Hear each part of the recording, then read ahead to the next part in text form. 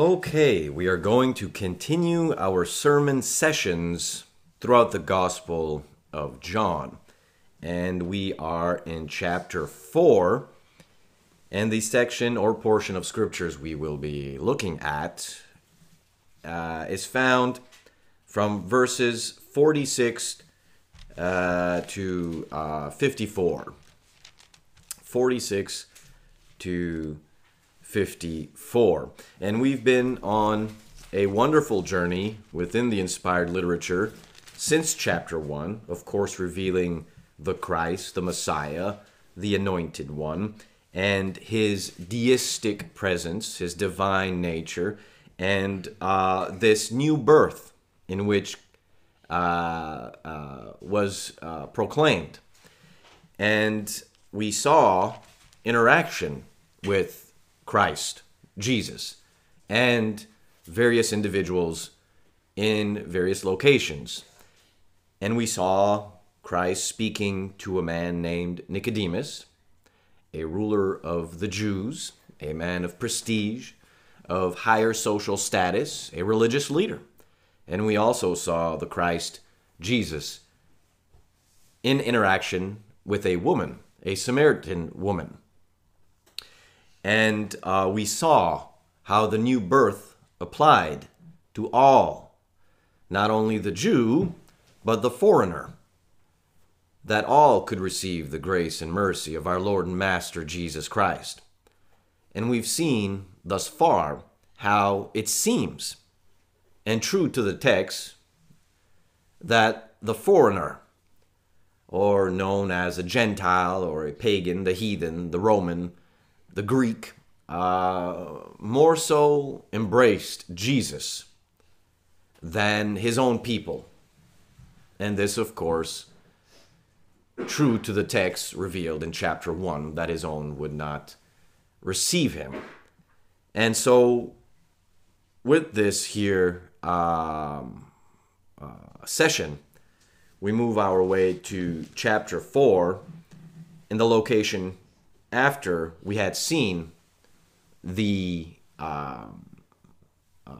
progress of the gospel through this Samaritan woman.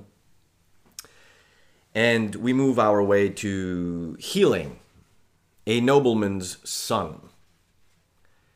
Healing a nobleman's son, and the title to our sermon session, I wrote, A Progression of Faith. A Progression of Faith. And prior to verse 46, we see verse 43, 44, and 45. And I quote, it says, After the 2 days, he went forth from there into Galilee. Remember, that is the direction of his path.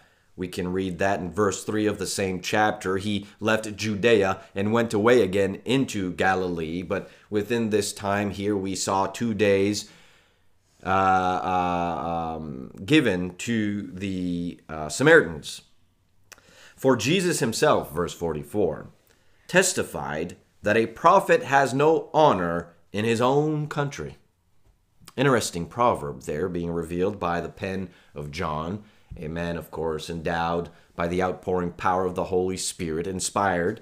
So when he came to Galilee, in verse 45, the Galileans received him, having seen all the things that he did. Okay, connected to the reason why they received him. This is important information.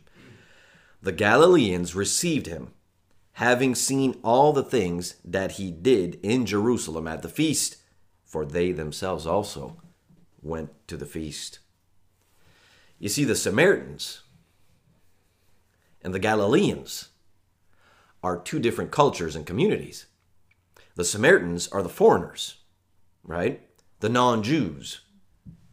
They believed Jesus was the Messiah. That's genuine faith. But the Galileans, which are the sons of the kingdom, the Jews, his own people, only received Jesus for his signs and wonders. Superficial faith, seeking more to be sensationalized, or entertained, perhaps, by what they could see outwardly through their eyes, but not so allowing themselves to soak in and receive as the Samaritans, his word, who he truly was. Why do we receive Jesus, right? For who he is, his word, chapter 1, verse 1, or simply because we find some form of vain fulfillment in the Christian religion, a superficial commitment. The challenge, of course, of the text, bringing forth our own lives and our faith, looking in the mirror, in whom we are as citizens of his kingdom. Are we participants? Are we interactive? Are we active in our faith? Or have we drifted off? Are we missing the mark? There's a difference between the two. And again, I do not think it to be a mistake that the penmanship of John writing this information seems to always reveal the point in which the foreigner is the one who is receiving Jesus for who he is, but the Jew, who should have been receiving Jesus for who he was, who he is, instead rejected that, but would find various idle reasons to watch him. What is he going to do next? What signs can he do for us? So the text begins in verse 46 to our sermon session this day, the Lord's Day. Therefore he came again to Cana of Galilee, where he had made the water wine. We remember that. And there was a royal official whose son was sick at Capernaum. Whose son was sick at Capernaum. And though there are some similarities, we must understand this, between this account and that of the centurion. We remember the centurion's account. This here royal official, most probable a Jew, was a servant in the court of King Herod. The centurion was a Gentile. Again, we're going to see this recorded account, this witnessed account written by John, who gives you these two paths. And it will be interesting to note the difference in faith between the centurion account and this royal official as we move forward in the text. Verse 47 says, and I quote, "When he heard that Jesus had come out of Judea into Galilee, he went to him and was imploring him to come down and heal his son, for he was at the point of death." His son was at the point of death. Interesting again to verse 44. For Jesus himself testified that a prophet has no honor in his own country. Galilee, Galileans, wherein you find Nazareth, right? How so? They're receiving him, but for what reason? Well, they saw all the things he was doing. There's a difference in wanting to see what he can do and hear what he says, right? Interesting indeed. So when he heard that Jesus had come out of Judea into Galilee, he went to him and was imploring him. And of course, imploring him, the idea behind the word is to continuously plead in desperation, right? This is not just a, hey, if you have time, I don't want to be a problem here or anything, or to cause any, if you have time, try to come over. My son would like to see you, he's sick and everything. That's not at all the case. Obviously, this here is a parental love and a desperation to have his son healed. So him and was imploring, this continuous pleading and desperation to come down. And of course, that has to do with geographical locations from on top of the hill to down and heal his son. There's a purpose in which this here official is imploring the Christ. for he was at the point of death. That's why. You see, all attempts to heal his son had been extinguished. From his own contacts or his entourage and the things that were available to him, all had been extinguished to no avail. His son was not healed. His son was dying. And now he sought hope in a man he heard could perform signs. So though this here royal official did not believe necessarily in whom Jesus was as the Messiah, the Son of God, he certainly believed to a certain degree and measurement that this man, among other men, could do things we can't. And there might be hope in his signs to have his son healed. So Jesus says to him in verse 48, interesting reply. Unless you people, you as collective, right? You people see signs and wonders, you simply will not believe. You won't do it. If you do not see signs and wonders, you're not going to believe. And that's an interesting reply to what this man had requested, imploring, desperately so. Jesus did not say, oh, yeah, this is an emergency. Let's get to it. Lead me to where your son is found. There's a greater thought and spiritual aspect to this text, this account. These Galileans, as a people, culture, community, only received Jesus as a man who could perform signs and wonders, but not as the Messiah, the living Son of God, his word living and active, capable of leading us to the forgiveness of our sins. There was a deficit, a cavity within the thinking mind of these Galileans, to whom again Christ would cite the proverb, a prophet has no honor in his own country. Sadly, this is the community that we experience as well in our current day and era, this East Coast culture. Our northern minds have grown dull, seeking Jesus, but in the image of our own desires and not of his word. Our people, our culture, they seek signs and wonders. And they seek to claim that and masquerade that as Christianity. But where is his word sought? And where is his word found? We Christians who belong to our Master must assemble in his church for the purpose of his word, the truth. And Paul would say to Timothy, quoting now the scripture, the house of God, which is the church of the living God, the pillar and ground of the truth. For this reason primarily, we seek ye first. Matthew 6:33.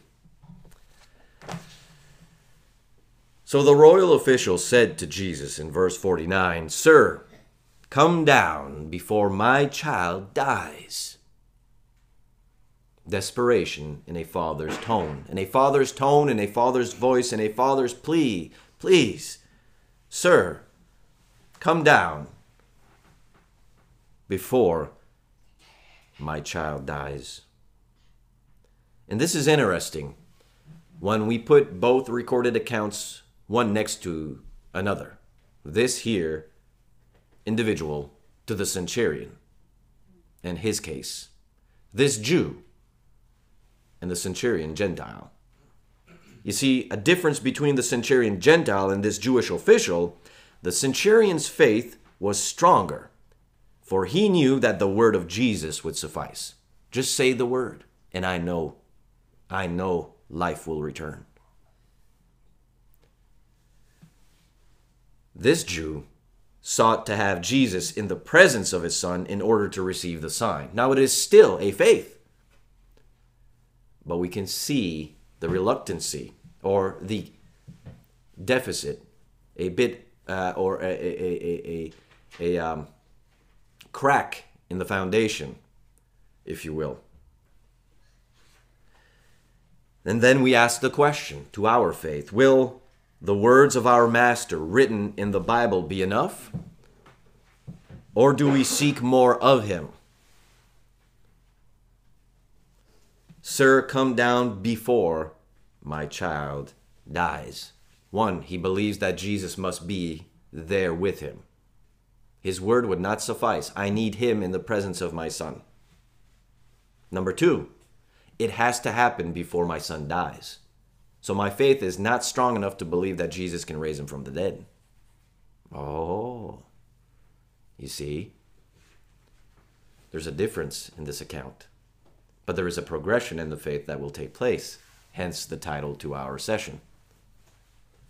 Jesus said to him in verse 50, "Go, your son lives."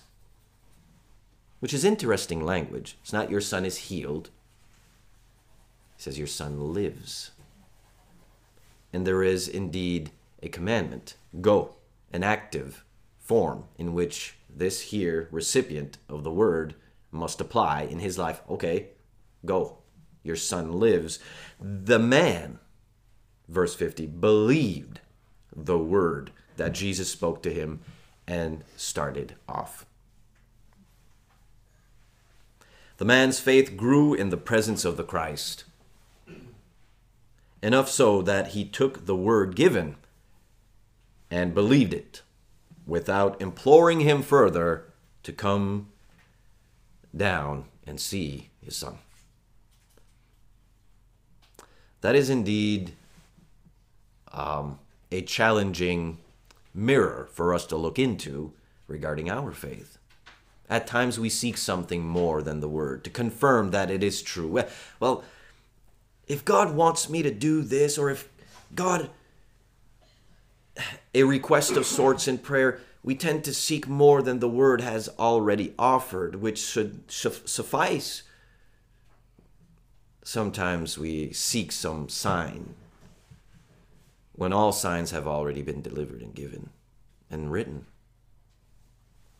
So as he was now going down in verse 51, his slaves, meaning his servants, met him, saying to him that his son was living. My son is going to die. He is desperate. He has belief, but his faith is not strong at the moment in which he is pleading with Christ.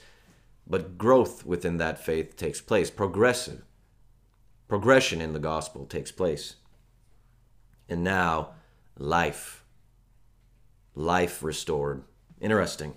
From certain death, the word of Christ made this person alive again. For all have sinned and come short of the glory of God. For the wages of sin is death, but the gift of God is eternal life through Jesus Christ our Lord. For life comes through the living and enduring word of God. 1 Peter chapter 1, verse 23, along with a few other verses from Romans. So he inquired of them in verse 52, the hour when he began to get better. He needs to put it together. He needs to put this puzzle together. Was it really this man named Jesus? I need to know the time. An investigation of sorts. I need to investigate this account. Was it Jesus? If so, the time would align itself, right?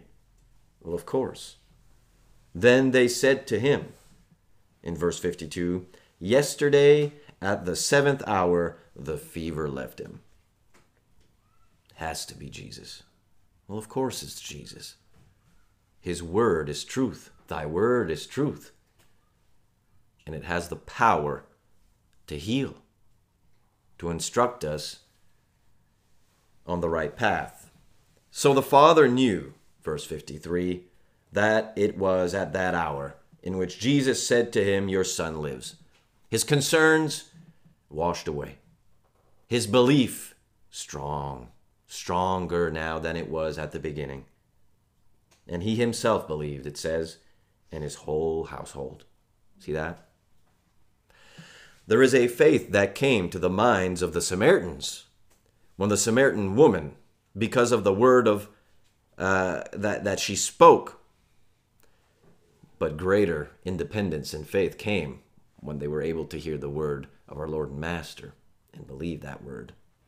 Here for this Galilean account, it's interesting. This process, this progress, led to a genuine belief for he and his whole household. From superficial faith to genuine faith. A progression of faith took place in the life of this man and his family. And it came about through the word of Christ. And for us this day, living millennia after the cross, his word, in other words, the Holy Bible, remains the sole source in which we receive our faith. And we be wise to humble ourselves to this reality. For most among us in our people, our culture, they seek something more than the Bible. The equivalent of saying to Christ, we need something more than you. We seek for signs and wonders. Signs which point to something greater. Wonders, the moment of awe to what they are seeing. Interesting indeed. Interesting indeed.